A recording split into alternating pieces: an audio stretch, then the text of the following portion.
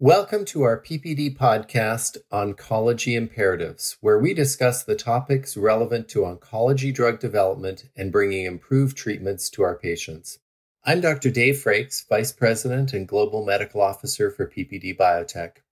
I'm here with two PPD colleagues, LuAnne Novello and Joe Brennan, to talk about how we can improve efficiency and speed up startup in early phase oncology studies.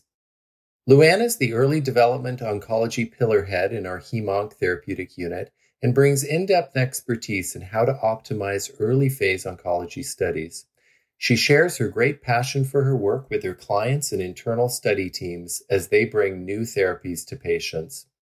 In his role as Vice President of Project Delivery, Joe leads our startup group, working across operations to expedite and improve processes that will result in more efficient studies. It's good to be with you both. Let's jump in. Earlier this year, Tufts Center for the Study of Drug Development reported oncology as the fastest growing and most active area of drug development. While this is obviously great news for patients and on the surface seems encouraging, the report also confirms many of the challenges faced by oncology drug developers are significant, namely the difficulty in finding, competing for, and enrolling the right patients. LuAnne, this is clearly something you've encountered many times. Can you share how you and your team work to solve for this issue? Sure, I can, Dave. Especially in the early phase oncology space, drug developers are facing a very competitive trial environment. In addition, the pandemic has strained site resources, and this has made study startup as soon as the IND clears even more challenging. The patients in our early phase studies are often out of approved options, so every minute really counts. It makes it important in early phase studies to select the right sites that see these patients and can start the studies quickly. In most cases, it's not the community-based centers, but rather the larger academic centers that can handle the complex logistics of first-in-human trials. In addition to these academic centers, we use a number of non-academic, more research-focused sites.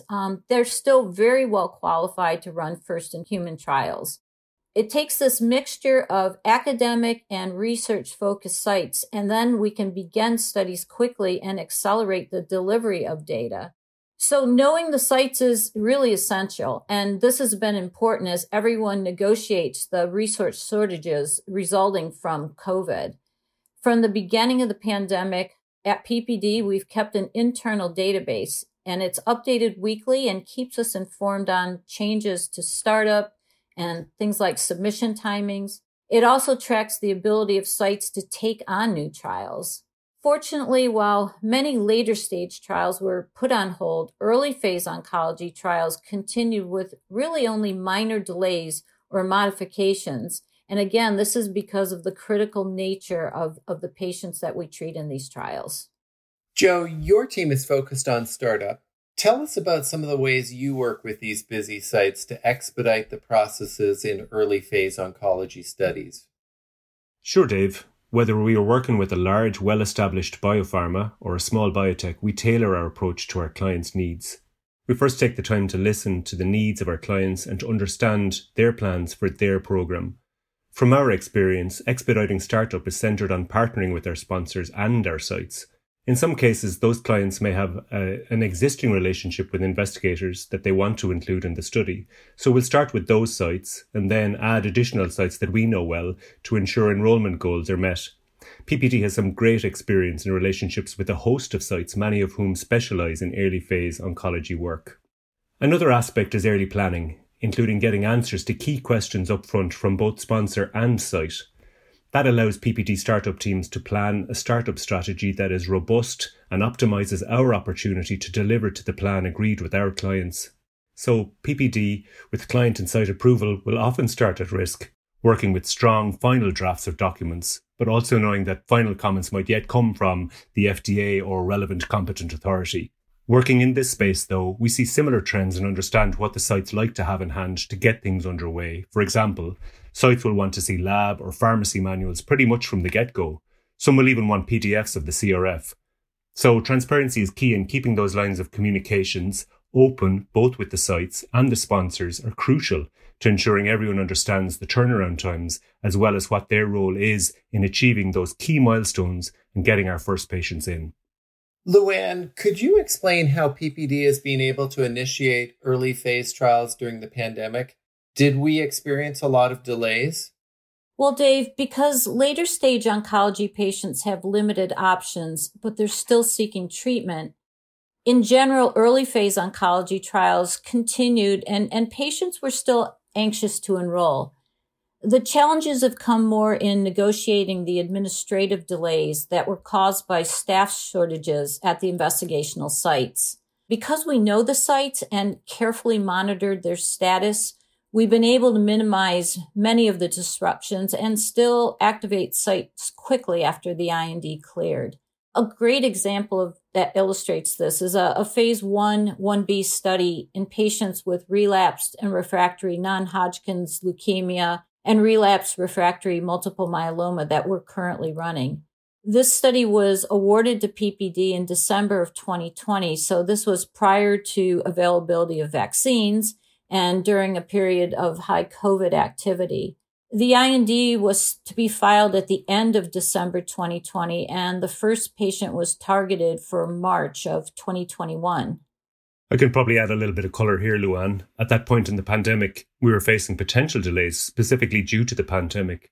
So it was important that we identified those challenges and really met them head on. Success in any environment centres on excellence and execution, and that boils down to knowing and executing on the fundamentals of good project planning, the kind of things like being prepared, understanding the needs and deliverables of each of the stakeholders, planning out the quickest path to delivery, anticipating possible problems, and outlining mitigation strategies in a timely manner. In this particular study, we needed to target a group of early phase oncology sites that were willing to submit at risk, that is, prior to clearing the IND, and begin the contract and budget negotiations. The client and PPD had established relationships based on trust and transparency with that group of sites, and so we worked with the sites to understand exactly what documents they needed for each step of the review and whether the documents could be strong drafts or if they really had to be final versions. For this study, 3 sites committed to meeting the timeline to be activated in March. 2 of those sites were able to use a master CDA that PPD had in place with them, and all 3 sites were able to use a central IRB and were willing to start budget and contract negotiations at risk. The IND was submitted in December and cleared in January.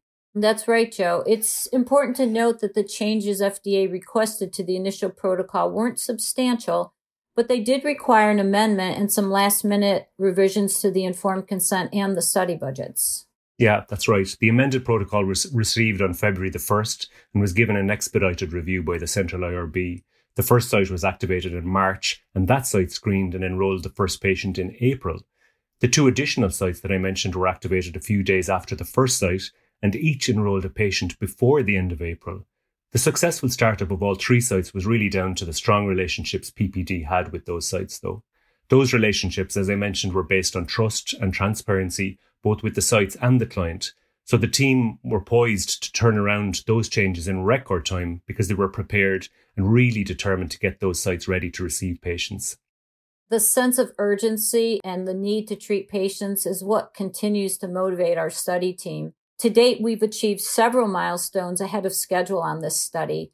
The cohort 1 enrollment timeline was met, and then we used a rapid approach to screen and consent patients, and we were able to decrease the turnaround time for dose escalation meetings, and then enrolled each of the next 3 cohorts almost a month ahead of schedule each. It's great to be able to report that the study's now enrolling both in cohort 5 plus an expansion cohort, and we're almost 6 weeks ahead of our original enrollment projections. Thank you both for sharing. That's an incredible story. Not just that you were able to continue delivering during the height of the pandemic, but you actually ended up ahead of schedule. It's truly remarkable. I'd like to end this session by asking each of you for a closing thought our clients should keep in mind as they think about selecting a CRO partner for their early phase oncology studies. Joe, let's begin with you. Thanks, Dave. Again, as mentioned earlier, whether working with large pharma clients or small biotechs, we tailor our approach to their needs. For me, it's all about delivering excellence in execution. That's what drives our teams here at PPD. We're keen to leverage the knowledge we've earned over so many years and so many trials and locations to the benefit of our sponsors, be they large or small. Many of our team will also have worked on the site side at some point in their careers, so they're also really keenly aware of what the sites need and why. Knowing that we have an opportunity to get IP to patients in need is a genuine motivator for all of us, not just at the client side or the site side, but also here at PPD. As mentioned earlier, our approach is to do a deep dive early on and fully understand what is needed, by whom and by when, and plan out a path to delivery, identifying all the potential risks and actively deploying relevant mitigation strategies. Industry talks about general startup strategies, but in reality, each trial startup is unique with its own specific nuances and needs.